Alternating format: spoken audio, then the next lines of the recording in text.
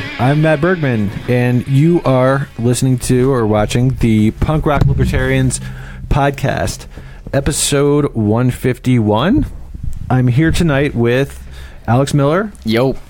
Rachel Bissell. Hello. Dave Gregg. Here. And the triumphant return of Big Eth. Thanks for having me back. Dude, it's great to have you back, dude. It's been a while. Hell yeah, dude. Yeah, I'm excited, man. So, topic number one of the week would probably have to be Trump and his comments on gun control.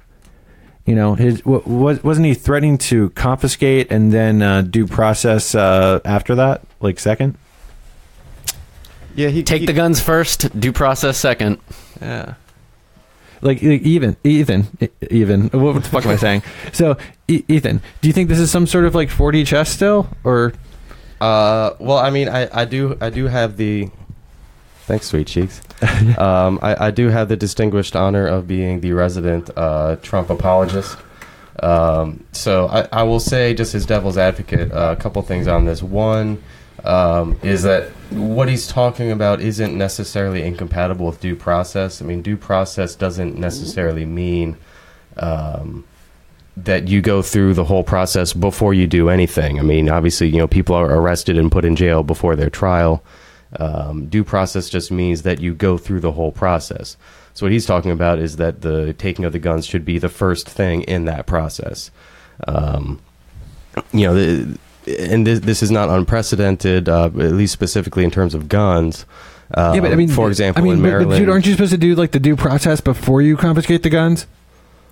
Well, before they'd be removed permanently. But dude, the idea are you being like a fascist apologist? Well, in your mind, yeah, sure. But no, all I'm saying is that due process doesn't mean that you can't do anything. I mean, it doesn't even totally make sense to say that you can't do anything until you go through the whole process. Well, what he's saying is that the process in this framework of due process is that step one is you remove the guns, and then step two is you go in before a court or whatever, like the whole process is.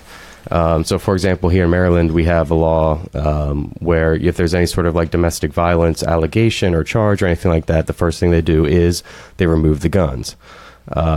Now, I'm not saying I condone this or I advocate this. I think it's a very slippery slope at the very least, and it's ripe for abuse. And I think that it is abused here in Maryland. You know, a woman can say, "Oh, my husband," she could potentially make up a story like, "Oh, my husband hit me," and then all his guns are taken away before any sort of hearing, much less trial, et cetera, et cetera.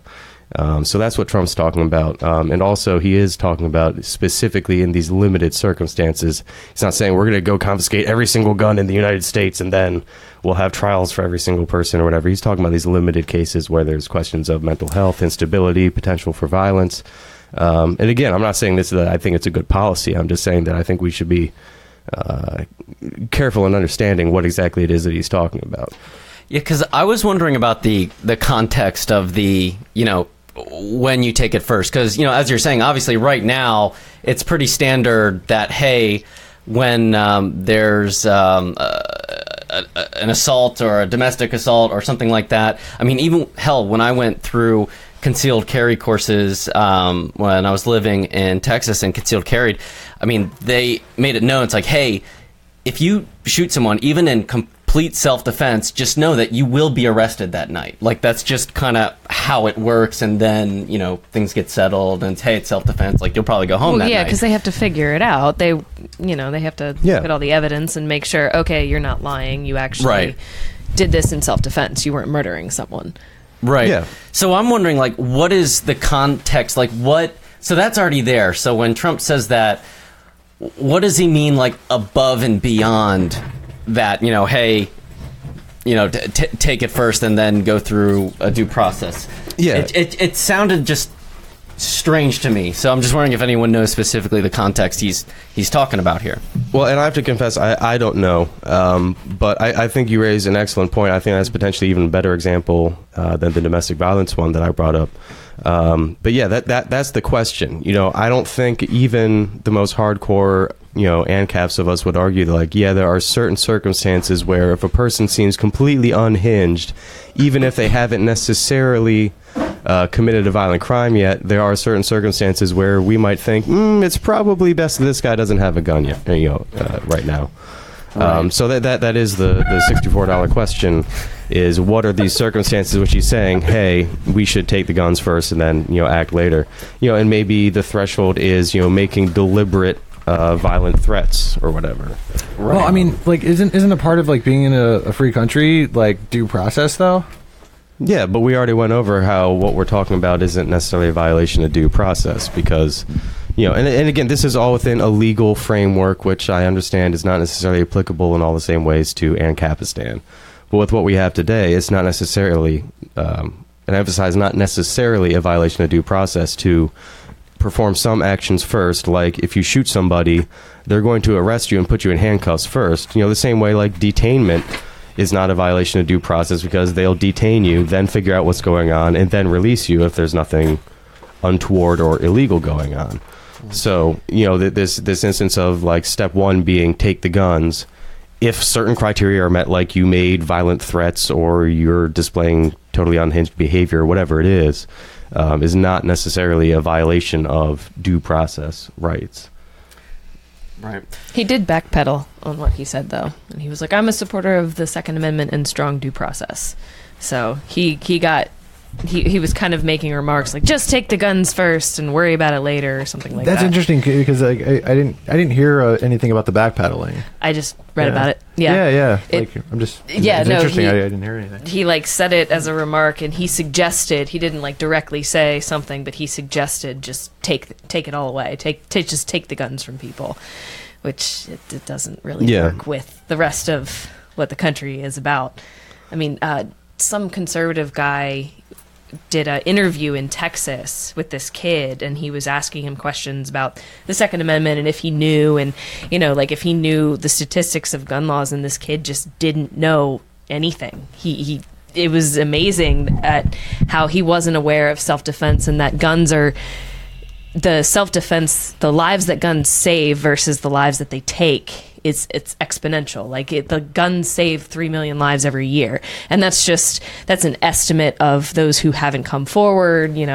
Instances of that nature. And the kid was like, "Yeah, but still, we have to worry about the lives that are taken, and not." No.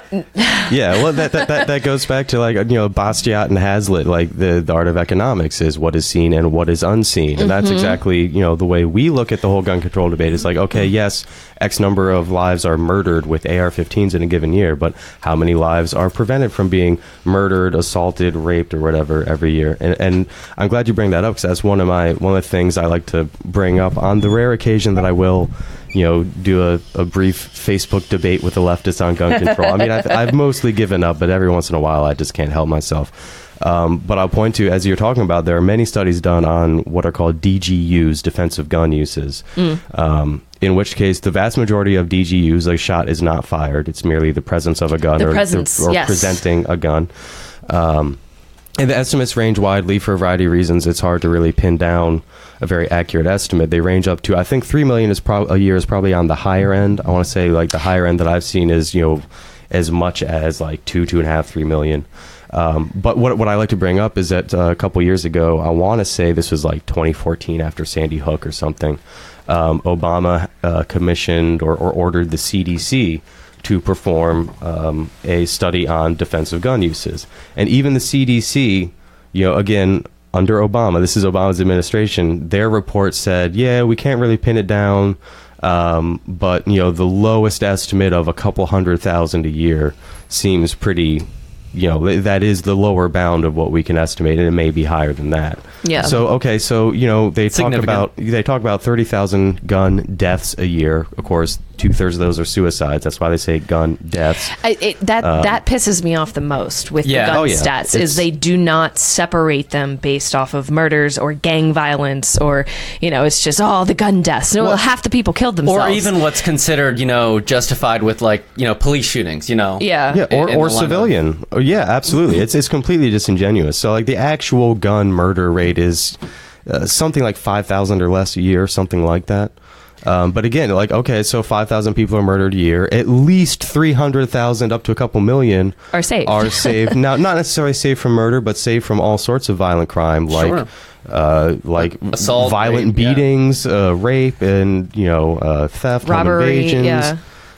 So it's just completely disingenuous, and just really, I think, just shows just how irrational and emotionally driven the anti-gun arguments are, when like they won't even entertain these various obvious statistics, which, as I just pointed out, even Obama's own CDC under his own direction said, yeah, it's at least at bare minimum several 100,000 a year, which is literally orders of magnitude greater than the problem that they're attempting to fix. They're looking at a very small number, and the funny thing is, the most of the gun control advocates, or the people who are like, well, we at least have to talk about the guns in the mass murders.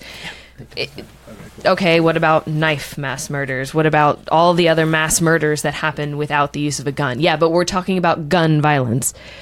Okay, you're ignoring the other violence. So is gun violence, just because it has a gun, much more important than all the other types of murders that are out there? It's murder. Murder is murder. Yeah. Don't take away my right to self-defense.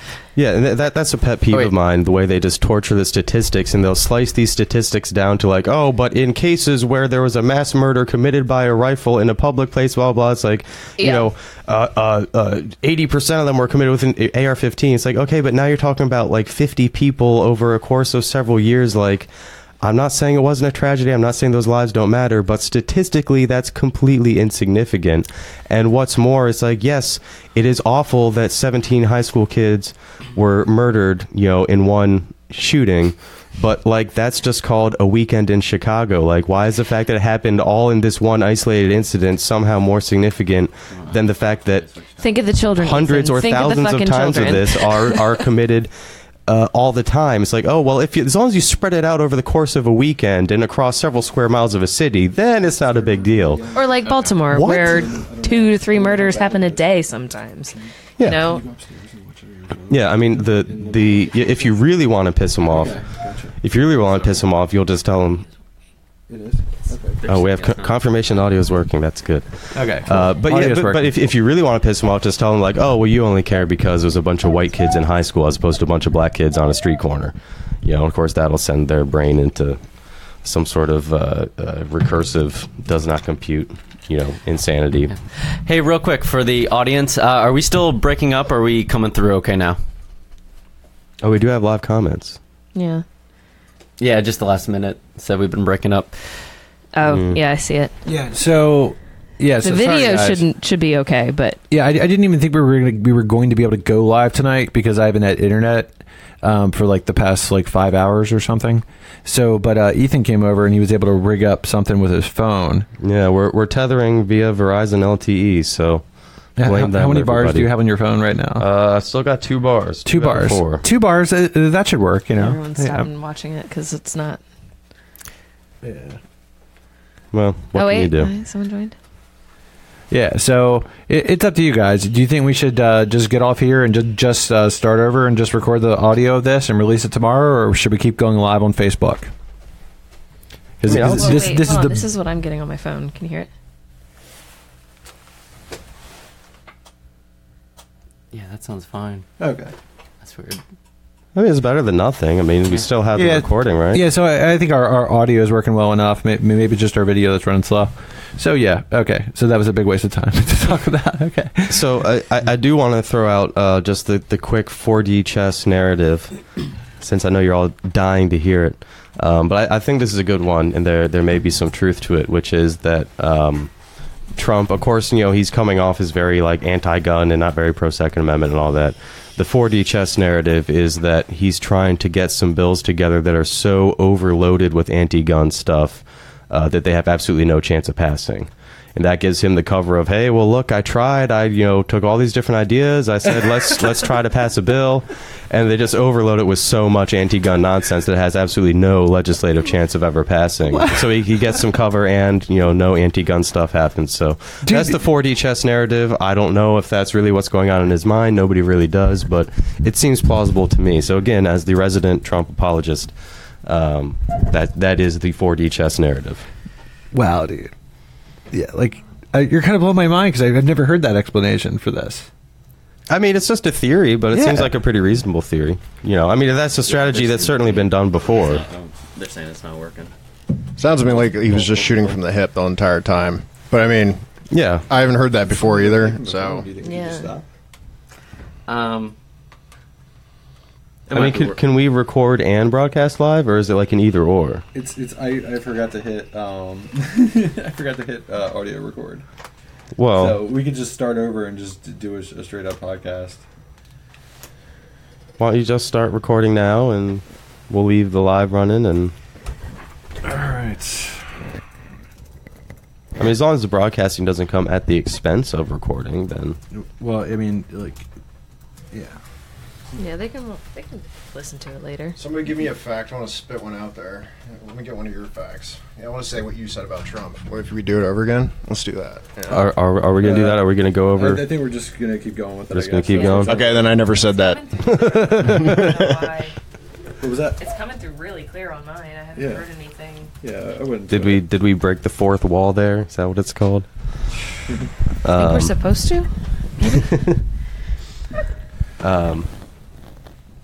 So, I mean, up until now, I mean, Trump has certainly been very pro-Second Amendment. I mean, he actually was sort of tacitly backing the Hearing Protection Act, which would, remove silencers or suppressors from the NFA, which would have been a huge win for gun owners. And it was actually gaining traction. It left committee in a larger omnibus bill in Congress right before the Vegas shooting happened. And, of course, it sort of has fallen by the wayside since Vegas happened. But, I mean, it would be unthinkable to me before to think of a president that would actually support something like removing suppressors from the NFA, basically making them as easy to get as any other gun. So, I'm not ready to throw in the towel and say, oh, Trump isn't actually pro-Second Amendment. I tend to believe the 4D chess narrative. I mean, and the fact is, Trump has to throw some smoke to get the media to lay off of him on this, and if he has to throw him a bone to make it look like he's not necessarily capitulating, but that he's willing to work with them. Politics is all games and stupid games like this, and he does seem to be a master of playing these stupid games, and so it seems plausible to me that that's what's going on. So I, as a very strong Second Amendment supporter, am not too concerned about any of this. Well, I mean, you didn't get it all triggered when Trump was calling to ban bump stocks right away. Yeah, that I'm skeptical of. The analysis I've seen of that is that he can't. There's not really any way to do that anyway. I mean, you'd have to get a law passed in order for that to happen, because the ATF has already gone over this and they have no legal authority to do that. The ATF, has been asked to look into can we just regulate these? And the ATF said no. The law does not allow us to do this. And believe me, the ATF, if they thought there was any way they could twist the law into giving them the authority to do it, they probably would. Yeah, well, I think every shooter that I know, when I'm talking to them Personally? about a bump, when I'm talking to them about a bump stock, it's everybody just thinks it's a dumb idea. I haven't talked to anybody who's like, oh yeah, I've got one of those in my gun. Fuck yeah, man. Yeah, accuracy is very difficult. I had a semi-automatic rifle that a few years ago had an issue, and I tried to do some gunsmithing myself, and I found that the disconnector wasn't quite catching the hammer. I believe that's the correct technical term. It's been a couple of years. Mm-hmm. But anyway, so if I pulled the trigger lightly, it was those tolerances weren't tight enough, and it was missing the disconnector was missing the hammer. So if I pulled the trigger lightly, a bump stock basically firing was taking place, and I couldn't hit anything. So no, Yeah, I mean, technically that is different than a bump stock. But I know exactly what you're talking about. Well, and it's yeah, you are performing talking the about same disconnector. mechanical thing. Like technically it is not a machine gun functionality. It's Technically, actually, that is going into full auto. In the most strict technical sense, the reason why bump stocks are legal is because it does technically require multiple pulls of the trigger. You're talking about one pull of the trigger where it lets 2 rounds go. well, no. But now because I've said this live, now I have to defend myself probably for legal matters. Well- No. Technically, it actually is not, because there's a way that you can achieve the kind of bump firing where you hold the rifle like to your side and really grip it with your non-dominant hand. And with your trigger finger, you just pull you pull back, and with your left hand or your non-dominant hand, you're pushing the rifle forward, and with your trigger finger, you're just pulling back. And what's happening is when you fire once, the recoil of the rifle will push the whole gun back. And because you're applying force with your non-dominant hand, pushing it forward, it's going back and forth real quick. So the mechanical process, it's letting the hammer go. Anyway, Well, the recoil resets the trigger. Like instead of like releasing your trigger finger, you just let the recoil pull the Do it trigger for away you. from Yeah. bump firing. so that's existed basically what for was forever. happening with me, and because the tolerances weren't Gotcha. quite tight enough, the little bit of recoil, whatever, unless I was like really holding it like as hard as I Gotcha. can and pulling the trigger fast to make sure it. So that was what was happening. Yeah. ATF, please don't come to my door. No, I mean, I'm pretty sure there is precedent that even if you do like accidentally like file the disconnector down too low, like if it's not deliberate, like I wouldn't be worried. They're not going to raid your house. But either way, the point being that the ATF has no authority to regulate these things. The president has no authority to just rewrite the law like that. So, I'm tempted to believe that was sort of under the same category of, I'll just say some shit to get some people off my back, knowing full well that nothing's ever going to actually happen. Again, hope I so. don't know what's in his mind, but that seems like the most likely explanation. Because again, this is a road that the ATF has been down before. And the ATF has absolutely had a history of bending and stretching every single law to give them as much regulatory power as imaginable. I was going to say they So- don't technically have the authority, but they'll do it. And that's kind of the scary part of gun regulation is they shouldn't have the authority, but they do in the end, and they're going to change certain things to please the public eye that knows nothing about guns. Yeah. Well, I mean, that's the danger with anything. But supposedly my understanding is that even in this instance, even the ATF said in their own opinion they don't even have the authority to do this, which Well, good. is surprising to hear from the ATF for once. So that's that. But yeah, no, hearing him talk about that, and the bump stocks, yeah, they are gimmicky. I don't really care about them. They're kind of stupid, but it's the slippery slope thing. As soon as you give them an inch, they'll take a mile. That's been the history of gun control for the last 100 years. And so Or any control. well, yeah, no, absolutely. So I'm not tempted to give any of them in any regulatory agency, 1 inch at all on anything. So Yeah, agreed. But going back to the slippery slope thing, I think part of it is just kind of the sentiments that I've heard, coming out from Trump this week, and this kind of leads to our topic number 2, Trump president for life. When he's saying things like, take the guns first, due process second, or hey, president for life, yeah, maybe America could or should have that at some point. Hey, it's working great, whatever, for China. Those, and with, the whole, they're expanding the, asset forfeiture with Jeff Sessions and expanding the drug war. Things do have the possibility to get bad, and this isn't a Trump thing, it's not an Obama thing, it's really an executive thing. Like, if you look at history, like, things can get pretty bad. So I think just hearing the sentiments, even though I hope you're right in terms of the actual implementation, maybe we don't have too much to worry about right at this point, just the sentiments coming out, like, I don't know, that's when my spidey sense slippery slope stuff, comes up as well. So Yeah, no, and I think that is a valid point, a valid criticism. It's like, okay, maybe he's not serious, but now he's set a precedent for the next guy can come along, and maybe he is serious. Yeah. And, people aren't going to be, so ready to call him out on it. So I don't have any problem with people calling out Trump on these comments. Well, I'm just saying that I'm not personally that concerned, but Well, I mean, by all means, call him out. I'm all for that. Dude, Big Eth, haven't you seen like people on Facebook post like, I'm a conservative and I believe in the Second Amendment, but like haven't you seen a lot of those posts, right? I think most of those people are lying and full of shit. I know for a fact that a lot of them are. Well, or you just see the post like, I believe in the Second Amendment, but and yeah, I do think some of those people might be lying. No, I guarantee you a lot of them are. They're like, oh, well, I grew up around hunting rifles and this and that, and I'm very pro Second Amendment, but to me that sounds like that must be like what it sounds like to black people when a white guy says, well, I have some great black friends, but like, everything like, before but is bullshit. Right. Yeah. So it's common like, law when you say blah blah blah blah blah, but everything you just said is a lie. Like, no. Yeah. I mean, it's not necessarily always a lie and disingenuous, but it makes me highly skeptical for I think good reason.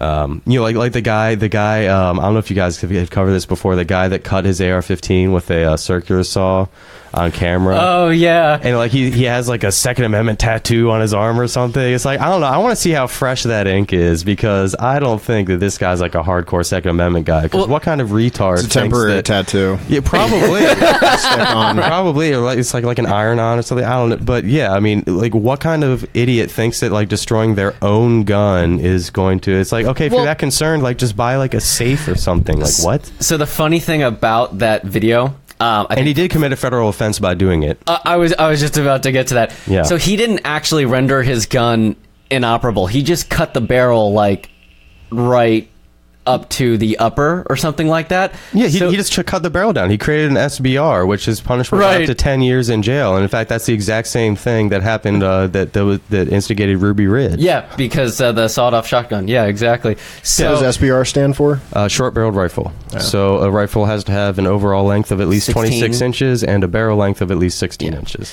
Yeah. So I just got a kick out of that. I was like, because I looked close, and then sure enough, I saw the people commenting. It's like, oh, he didn't render it inoperable. He just cut the barrel short, and he did it on live TV, which I don't want him to go to jail for that. I just find it a bit ironic, given what his message, his political message was. And that almost seems intentional, because have you seen the memes where people are like, I've destroyed my gun for, the shooting, and it's just taken apart for cleaning, and they've got these pliers. The guys that turn their guns in. I've seen one guy that turned his AR-15 into like a local police station. Says, I don't want it. I don't need it anymore. Gave him all his magazines, all that stuff. I mean, different people dude. have different reasons, and everyone's going to change their view or opinion. So I can see someone who is so adamant get emotionally drawn to the tragedy that's happened and change their mind. Does it mean it's the right strategy? No, you don't want to make decisions purely based off emotion. Or for other people. Yeah, or for other people, exactly. Yeah. But people like to be emotional about it, and Well, nobody's going to get more emotional than when they feel like their kids are in danger. You know what I mean? In schools. I mean, I've heard it like, a lot of people are getting emotional about the whole school shooting thing. Well, it's like, you literally can't ask anybody to be any less emotional, or nothing's going to make anybody even ever more emotional than like their kids. You know what I mean? So I look at this whole thing and I stand by and I'm quiet about it. Yeah, well, that's why we should probably just end public schools. Yeah, I'm cool. I agree, man. Public schools. I'm cool. They're messing up so much in general. I mean, why do you think these kids are shooting up the schools anyway? And no one pays attention to them. It's a very prison-like system. If anyone's ever been to a public school, I've been to both. I've actually done all three. I've been to public, private, and I've been homeschooled. So I've had the entire spectrum. And public schools are fucking horrendous. It's just this. You're in the literal animal kingdom where you're fighting for attention. And I hated high school. I hated public schools. Where did Always you get the hated. best lunch out of all three? At home. It's important. right. At home. And I mean, not that like private school was much better in the social aspect of it, but in the private school, my teachers noticed certain things that were going on with me in my life. Like, I had a troubled childhood. I was always in pain. I was always depressed. So the public school teachers took no notice, and they fought me, and they would make fun of me. Like, I was in freshman year, and we were cutting something for science class, and the teacher made fun of me. She was like, "You cut like a 5-year-old." I was like, what? Gee, thanks. You're a fucking asshole. Like, Wow. The public school, it's so angry and bitter because no one's getting paid properly, because there's no free market in the school. They're being forced to teach these lessons based off of a school board, and if their students fail, they fail as teachers, so they fake some of the grades.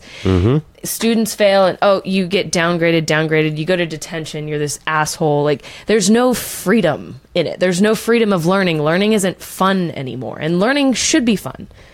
Learning's always fun if you do it in the proper way. Yeah, well, I mean, it's the epitome of all government programs. You know, like, children are built to learn. Like, that's what they're just information sponges, and only a government program run by public sector unions, could manage to fuck that up, and of course they do. So I don't think any of us here are surprised by that. No. But I do think that is a really good point. That, like, we are talking about people's children, and so it's understandable that people get very emotional, if not hyper emotional, about that. But that doesn't mean that you're not still doing your own children a disservice by addressing the problem in a hyper emotional manner. In this case in particular, just to take a slight tangent, like, it's so blatantly obvious that this was a government failure on so many levels. Like, this kid was visited by the police. Like, the last count I saw was like well over 30 times in the last couple of years. There have been multiple calls to both local police departments and the FBI from, like, family members and other people that knew him well, saying, yeah, this guy's a school shooter in the making, and, like, all this other stuff. And then even when the shooting happens, they had not one but 4 cops that were all standing outside. And didn't go in? Yeah, and did nothing. And it's just like, oh my God, there's so much failure on so many levels here that have nothing to do with, like, gun control per se, or at least none of the measures that are being proposed. Or even mental health on that matter, because this kid was reported. Yeah, so should they have taken his guns from him at that point? Well, I think that's what Trump was talking about, was, like, these instances where, like, there's such clear evidence that there's, like, some shit going on. Now, the leftist counter argument I see to that is like, oh, well, he didn't do anything illegal at that point. It's like, well, I don't know about that. I mean, one thing that I've been seeing going around right-wing news sites is the fact that there's supposedly a program in place that was developed under the Obama administration, where it's basically like a public school funding program that was trying to get crime stats down among public schools, where basically the net effect was that there was a whole bunch of crimes going on that weren't being classified as crimes, and kids weren't being arrested because they were trying to defer these infractions in ways that kept them out of the legal system, et cetera, et cetera. Sort of the same thing as, like, teachers making up grades to get their funding. It was basically the same thing, like, in terms of the justice system. And so that's one of the reasons why this kid had been, like, suspended countless times. He had to, like, apparently there was a rule against him bringing a backpack into the school because they were so afraid of, like, the weapons he might bring in. Like, I think he'd been caught with ammo in the school before. I'm not sure about that. I think I heard that somewhere. And yet, so, like, why does this kid not have a record? Like, this is insane. It's like the church shooting in Texas a couple months back. The guy should have been denied. He did have a record of domestic violence and other violent crimes, but I guess it was like the Air Force or whatever the branch was that he was serving in, didn't transfer that information to the FBI, like, for the NICS system properly. Like, they just completely failed on their end. So he should have been denied legally. Like, he had committed crimes that would get him denied, but they just completely failed to follow up on it in the proper way. And bada bing, bada boom. And if there's any reason for a government, it's kind of for that, to, where the people, what is it? It's just supposed to be there for disputes and disagreements and to protect the people. So when the people come to you and say, hey, this guy has issues and he might kill a bunch of us, that's kind of your job. But that's why we're supposed to have guns, because we can't rely on the fucking government, which you all know. Yeah, well, it's like, the pro cop meme will be like, oh, well, next time just call a crackhead. And so like I love that so one. now the anti-cop, meme, like I don't want to say anti-cop like in a pejorative sense, but like so the responding meme in the context of the Parkland shooting is now like, okay, well, I guess the cops were there and they didn't do shit, so I guess maybe next time I will call a crackhead. Right. Yeah. Because they'd be a lot more likely to do something about it than these guys Well, were. and then like, the what left tried to utilize him not going in as, oh, this is what happens when you have a good guy with a gun. And it's like, that's the government. That's the exact same government that you say should only have guns. Or they say, oh, this is why need to ban the AR-15 because the AR-15 it's too powerful, it's too dangerous, which is silly. Yeah, I mean it's just not true on so many levels. And of course, now the thing I see going around is I'm talking about like, oh well, rifle rounds, because of the velocity they cause cavitation wounds and this and that, like, which is all true. Like they are far more devastating than handgun rounds. More than a hollow point. They're also not used in nearly as many shootings as handguns. Whoa! Are you trying to bring logic and statistics into this? Yes. Oh, how dare you!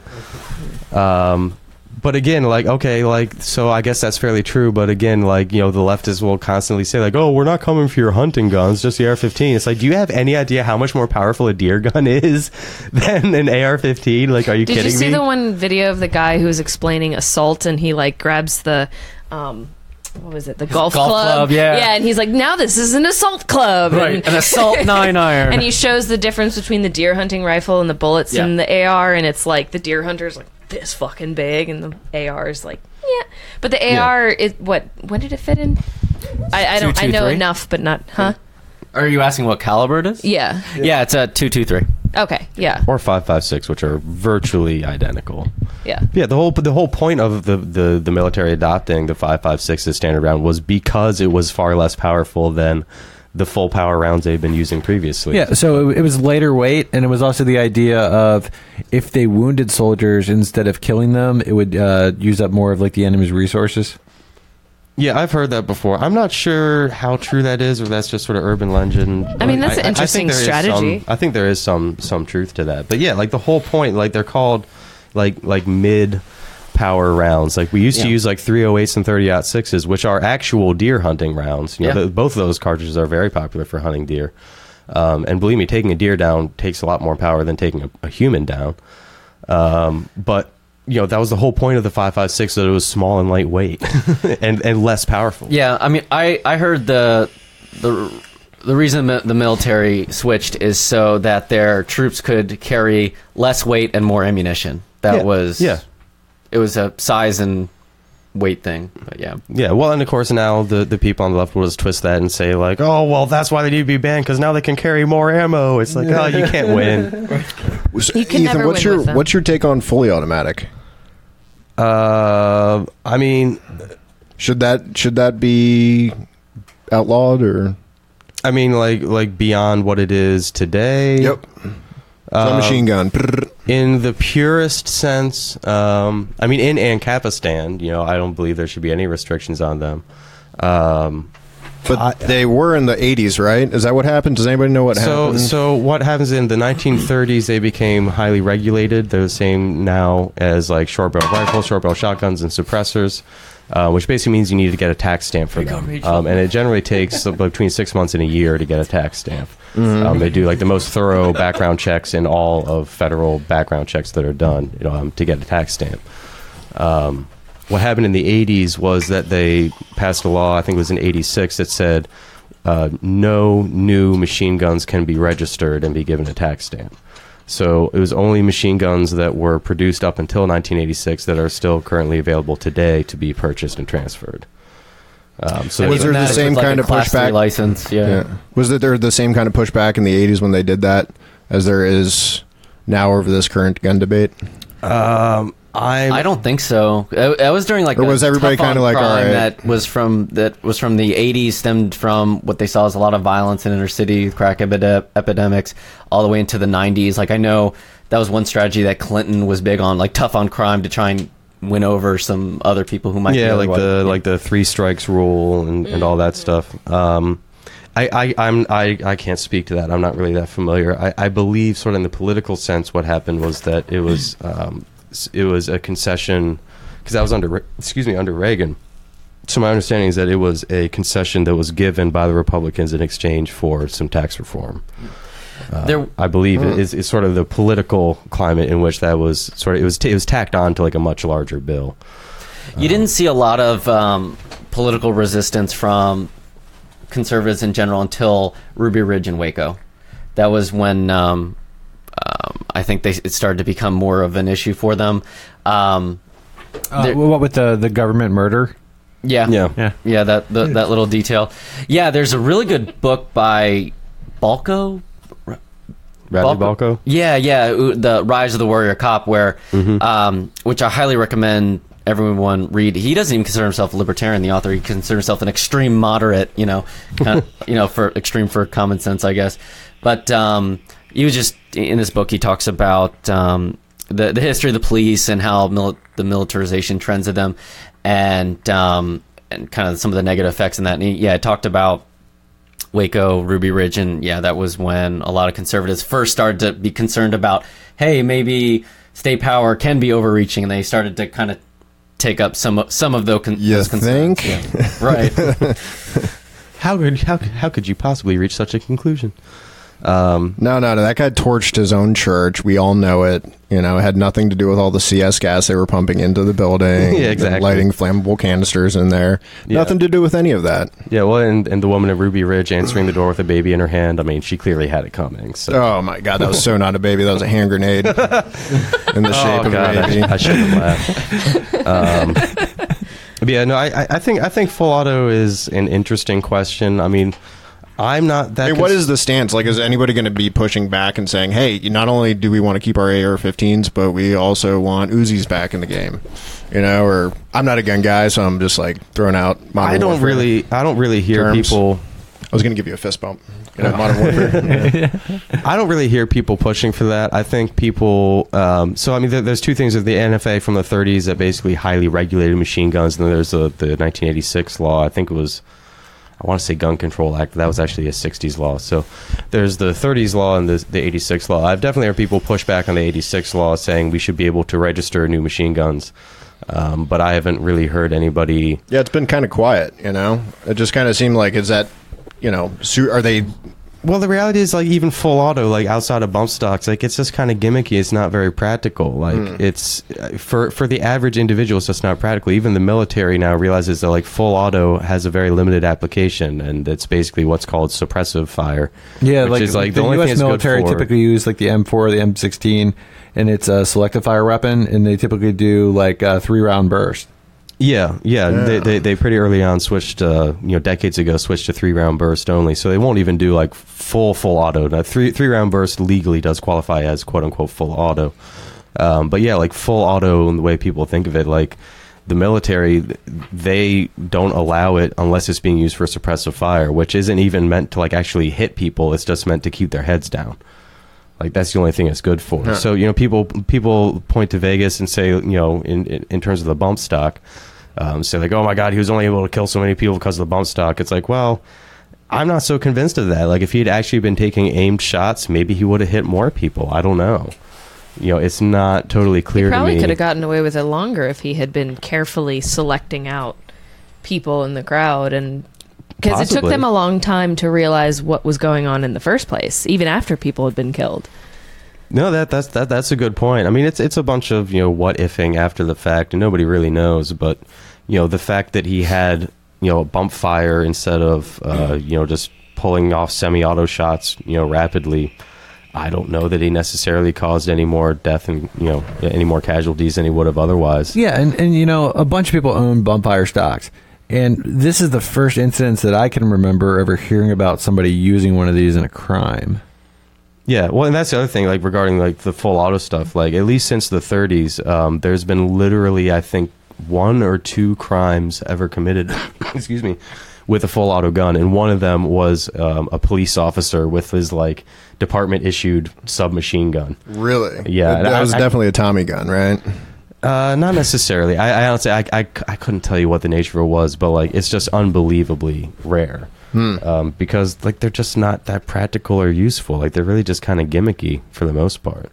even full auto, not just bump fire. And I will point out, and this is something Alex alluded to earlier, you don't need a bump stock to bump fire. It just makes it a little bit easier. But bump firing is a technique that can be used with any semi-automatic weapon. Yeah, you can look it up on YouTube. People, it's not practical, but yeah, you can look it up for educational purposes. Right, exactly. Yeah.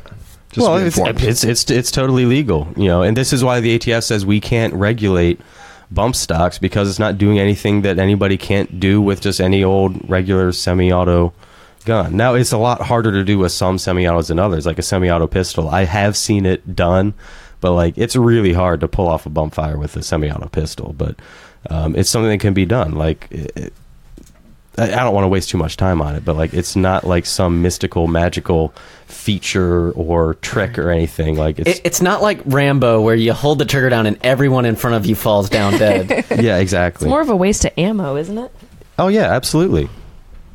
No, it's a total waste of ammo. Ammo's expensive. It is. Same with firing two guns at once. Kimbo. Yeah, that's right. I feel like we beat this to death. I see on the agenda there's an app that I guess you've been working on or you've developed. Yeah. So I've had a little bit of a personal project I've been working on for the past week and a half. I'm curious to get y'all's feedback on. So this idea started with a really bad experience my wife and I had. And this app is all about dispute resolution, and like for anarchists or for anyone who just doesn't want to rely on traditional methods of either using banks or threatening lawsuits or things like that. So yeah, my wife and I had this really terrible experience. It's been going on for a couple months now, where we're going to nix the gym membership, and we bought a really nice treadmill. Like, it was several $1,000s, and looked it up. This company we bought it from looked legit, all good. And then, I won't go into all the details, but terrible experience. The treadmill didn't get here at first, then delivered to a wrong place, and then it wasn't working, and this company wasn't returning our calls, and we're like, holy shit, did we just like get scammed? And anyway, and so ended up filing a dispute with our bank, and they're saying, hey, it's this like 2 or 3 month process, and basically we're kind of like at the mercy of forces outside of our control. It's based on, we have to trust our bank that they'll do the right thing, that they'll look into this to help remedy. Anyway, it's a really shitty situation. And it made me think of something I had read from a book that's also been condensed to a short version, little history lesson real quick, called The Not So Wild Wild West, where folks on the frontier who didn't have a structured legal apparatus, that they could take their claims and disputes to, they had to develop other informal methods. So, for example, a common dispute was like property boundary disputes, things like that. And a real common norm that developed on the frontier was that, hey, the two parties of a dispute, one would get their own judge, the second would get their own judge that they picked and they thought were good and trustworthy. Then those two judges, those two would have to agree on a third judge. So the two people in the dispute had no say in who this third judge was. It was up to the two judges that each of them picked. So now there's 3 judges that will basically, hear the case, and there's no like official rules. It was kind of, whatever seemed to fit, the circumstances. But they'd basically hear the case, hear the testimony, evidence, et cetera, and then there'd be either whichever, if 2/3 or 3/3, whichever way they went, that was who won, and the other person was who lost. And it was pretty well enforced because this was in an economic climate where you were pretty dependent and reliant on the folks around you for the necessities of life, just because it wasn't an advanced market economy. There were only so many people that you could get either food from or weapons from or grain from or water, whatever it happened to be, or wagons, whatever. So I was like, oh, okay, that's pretty cool. It's neat, the ingenuity of people to come up to find peaceful solutions to solve disputes. Anyway, that wouldn't really work now because if if I get into a dispute with someone, there's so many other options out there that, me boycotting or whatever, that's not going to do much. But it got me thinking about Ethereum and the whole original idea of having a smart contract. This is a instead of sending a token to someone like a Bitcoin, you send a piece of programming that will govern a rules of interaction. So, for example, if I had decided to buy this treadmill in Ethereum, for example, what I'm building now is an application. Yeah, thank you. Sorry, Casey, it's a long story. I'll get to it. So what I'm building is basically implementing that 3-judge procedure into code so that if I'm buying something, say, hey, I have to put something in an escrow. It doesn't go to the owner who's selling it. I put it in an escrow, and then it stays there until I get the goods and I sign off cryptographically and say, okay, all's good. But that still leaves 2 holes. What if I get the product and then decide, you know what, I'm not going to sign off on this, not give the guy his money and hope I get it back out of escrow? And also, what happens if I put this in escrow and the guy never sends his money or sends the product? So basically, putting in code, governing it by code so it cannot be changed, these rules, so hey, either party can file a dispute at any point, and then these rules are take over. One person can pick a judge, and that will be an Ether address, someone who has the private key to sign off cryptographically on a vote one way or the other. And given how the vote happens between these judges, that will release funds from escrow either to the buyer who was trying to buy something or to the owner who was selling something. Basically, so you don't have to trust banks to try and get to the bottom of it and take 1, 2, 3 months, it would basically put this 3-judge thing in rules, and I'd have to put time limits on it and take into those considerations. But yeah, anyway, that was kind of the proof of concept I've been building the past week and a half. That yeah, I'm excited about. But anyway, that sounds really interesting. I'm probably the most ignorant to cryptocurrencies, on this panel, but wrong. I stand corrected. But that's one of the most interesting things that I heard about early on, as it pertains to Bitcoin, or rather the blockchain in general, was that, the idea is it doesn't have to be currency. It can also be contracts that are used for dispute resolution.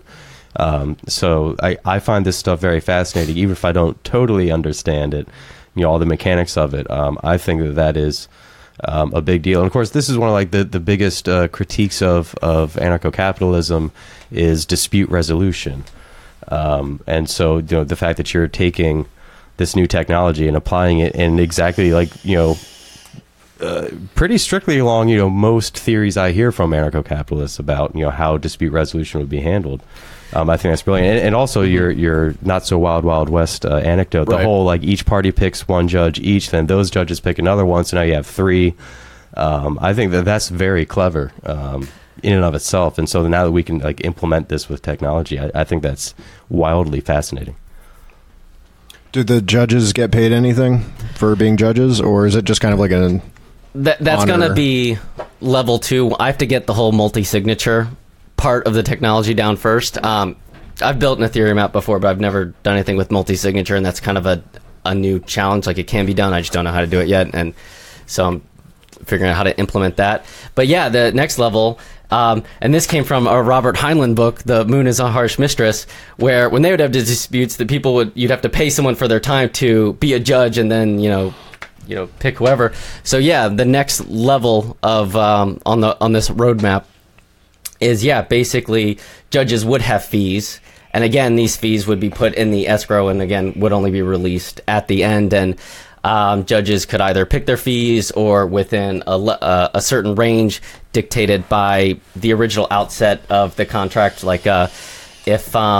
If you're buying a really big ticket item like a car, you might be willing to pay a judge a little more if a dispute happens to look into it, because you want a little more attention versus a treadmill or or a machine gun or something like that. Right. So yeah, that's definitely something that I want to incorporate as well. Yeah, machine gun dispute resolution. Right. I like the way that sounds. Yeah. What's it called? The name that I want to call it arbitration distributed, but I haven't bought the domain name yet. Now you got to shorten it, make it sexier. So like call it like Arbdis. Arbdis. There you go. Just give me like 10% and you can have it. Yeah, we'll talk. Well, you better buy that domain quick now that you put it out there. I know. Well, I think that's fascinating. And, you know, again, like that's one of the big things, like, you know, one of the big critiques you always hear about anarcho-capitalism. You know, this would be something that you know, Kyle Wagner would bring up.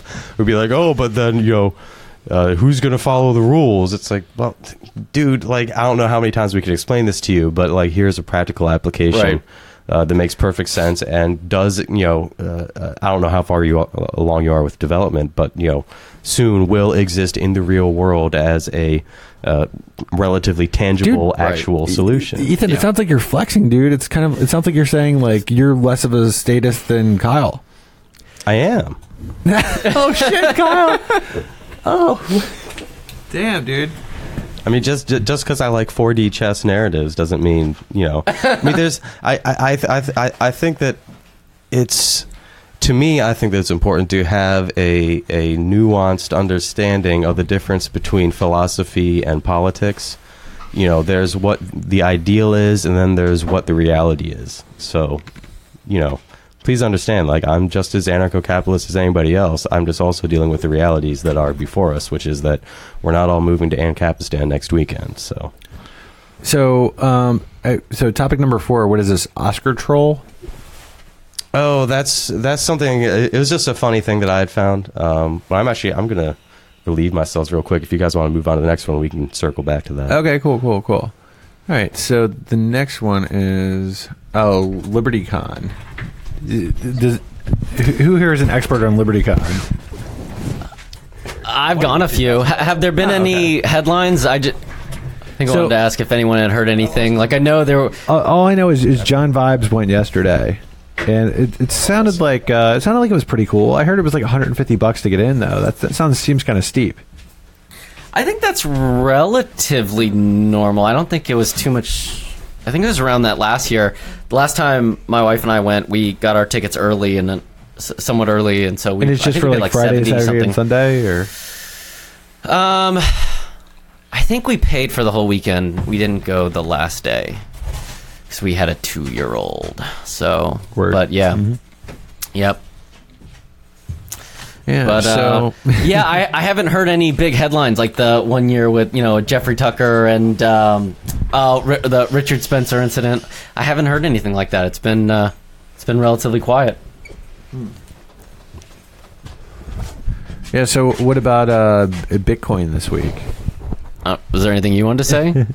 Well, Nexus got to shoot up. That was pretty cool. That's right. You had a good week. Yeah. So yeah, I mean, I don't know how good of a week it was because, like, honestly, because you actually posted on my Facebook, what about that Nexus 45% spike? Yep. And it was like I just woke up that morning. 145, yeah. Well, at the time it was a 45, and then I actually just woke up and I just checked my Facebook notifications first, and then I saw that, and then my first thought was, oh shit, I still want to buy more Nexus. I was hoping the price would stay down for a while, So it's better than $12 though. Yeah. I mean, I got some at $12, and I think in the grand scheme of things, that $12 is going to be a good deal for Nexus. Let's just say this. Okay, if Nexus is $100 in a year from now or 2 years from now, you're not going to be like, oh, I bought it at $12. Ew. No. No, you're going to be like, yeah, and I bought that at $12. The tone changes as you buy crypto at certain prices. And yeah, so I mean, I bought Nexus first at $350, and I bought it again at $12. But and then I bought it at every price in between, and when it goes down, I'm just like, sweet, I can buy some more for cheap, because I think it's a good idea, and I think like this time next year, once the satellites have launched, I think it's a lot more people are going to be getting into it. Are they supposed to launch this year? I believe, I thought it was 2019, as far as I know. So I like the shorterness. Short Jimmy. Cool. Yeah, so I believe the satellites were launched in 2019. And by the way, we're not professional advice givers. Yeah. Except that we are, and you should totally listen to us. No, no, I'm just kidding. Don't get us sued. dude. Right. If you haven't checked out Bitcoin or looked into Bitcoin by now, that's your own fault. Yeah, I mean, Are you blaming the victim? Yes, absolutely. Fuck the victim. Oh. I'm going to go cry in my safe space. it's funny though because like we were talking about Bitcoin. Like the other day, I went to a restaurant for lunch, and so I go there. And first, though, I went to like the ATM, and I noticed like the bank was closed, and the ATM said currently not working because I think the wind blew the door, like broke the door to the bank or whatever. And so I go to my regular lunch spot, and I actually pay with a card. I normally like to pay with cash, just because like. I don't. No like one can track you. Yeah, I don't like to have any trail of anything. That's just the way I've always And you been. love a pocket full of change. You love quarters. No, I don't, but I do that. So yeah, I've got a pocket full of change because if you spend your change, you have more dollars. That's the way I look at it. So, anyways, so like I go there, and then the dude at the cash register is like, "Oh, you usually pay cash." I'm like, "Yeah, I don't like anything to be traced." And then the guy at the cash register told me, he's like, "Yeah," he's like, "Well, I think they want to make a one world currency." And then, you better believe they do. I'm just surprised to come from a bank teller to hear that. Yeah. No, it wasn't the bank teller. It was a dude at the sandwich shop. Oh, okay. Yeah. So it was the dude at the sandwich shop, and I was like, yeah. I mean, it's I would rather pay with Bitcoin actually. And he's like, but the dude at the shop's like, he kind of thinks Bitcoin is like kind of like gonna. Like, he thinks the blockchain is going to be that one world currency. I mean, would that be that big of an issue in the end? Well, if it was controlled by a government. I mean, if it was controlled. I mean, but say, for instance, Bitcoin wasn't like it isn't right now. Yeah.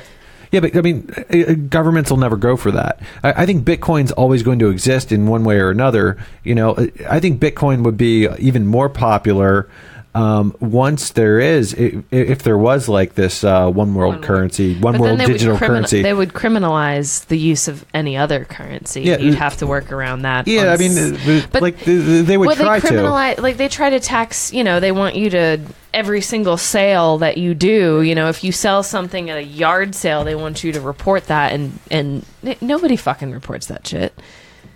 Like, why would you? They're going to take more of what they already take every time you buy everything. Tax it when you buy it, tax it when you sell it. Yeah. Tax it when you die. Well, Bitcoin's up a little bit this week, huh? It's like, what is it, like 11 grand right now?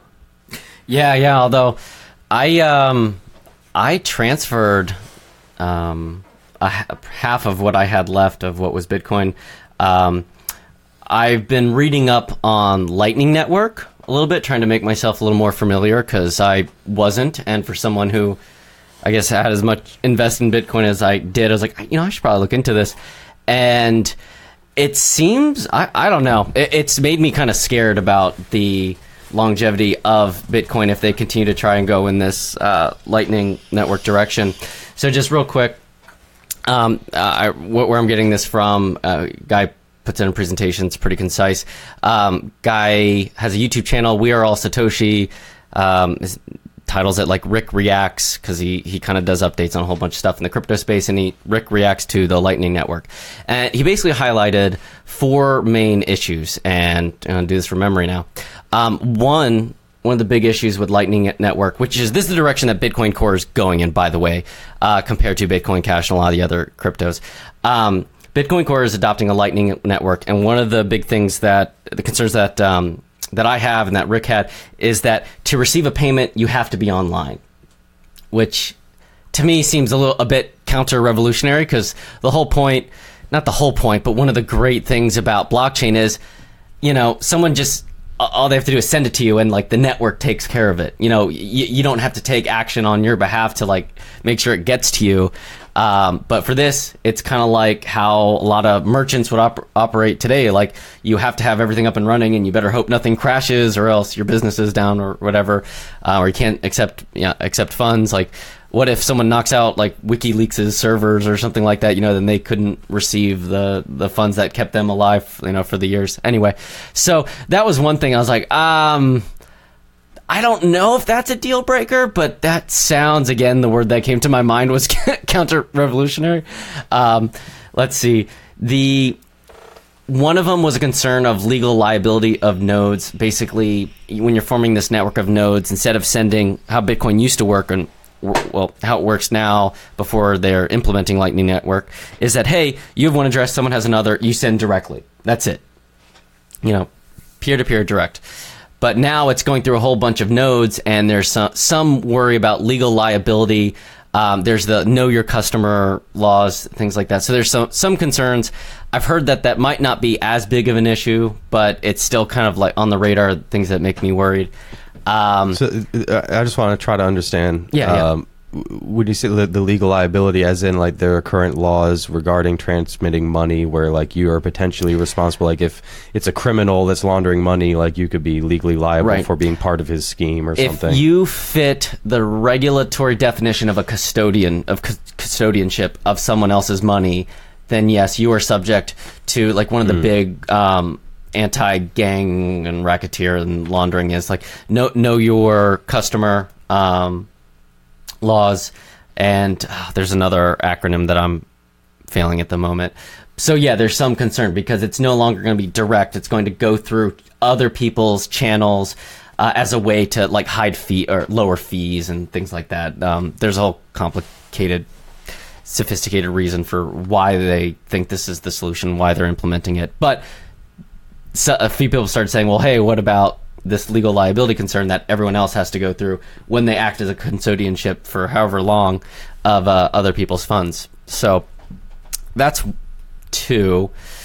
3, it was an issue with routing, that Lightning Network doesn't actually solve a lot of routing issues that still plague us to this day. And that technically is just above my head, and I've been trying desperately to get answers from people more technical to me. And I talked to someone who had a PhD with like in mesh network technology stuff. And he's like, yeah, he's pretty correct. So that's like the most I've got. I'm still trying to get more information. And then, I forgot the 4th. But anyway, so Lightning Network, it's made me a little concerned. I'm trying to do more homework to either verify and validate this or not, but kind of until I see that it's not, I don't know, that until these concerns are alleviated, I've kind of been backing off Bitcoin a little bit, at least Bitcoin Core. But you're still pretty hot on Bitcoin Cash though, huh? Yeah, I think Bitcoin Cash is like somewhere between 20 and 25% of my portfolio. Yeah. So you're how has Bitcoin Cash been working out for you? Because for me, Bitcoin Cash is the only thing. Like I bought way too high. I think I spent like $80 on it, and now it's worth like $38. Yeah. Yeah.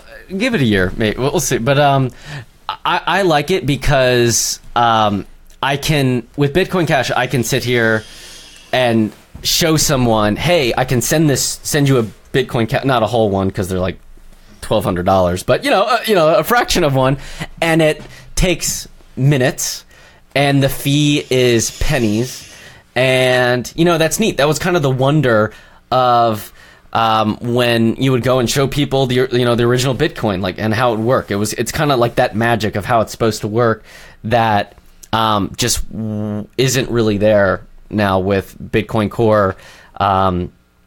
At least as of months ago, and the only reason it's kind of half working now is because transaction volume is like the least it's been in years. Yeah, well, that's kind of cool too, though, because it seems like I think the reason why the transaction volume has went down is because nobody wants to spend their Bitcoin; they'd rather spend their shitty money.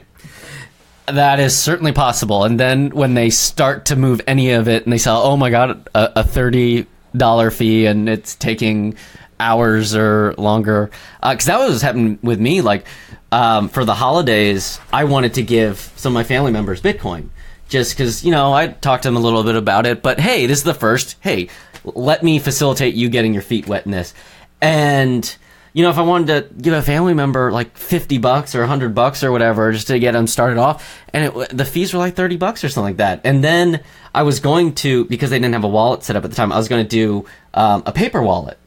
Well, for me to move it onto a paper wallet, like that's $30 right there. And then if they wanted to move it off the paper to put it into a wallet, like either on a hard drive or their computer or something, that's another $30. So if that was $100 that just went to $40, like, just like that. So I ended up, I gave them Bitcoin Cash, and one person I gave Litecoin. So yeah, I like those in that they work.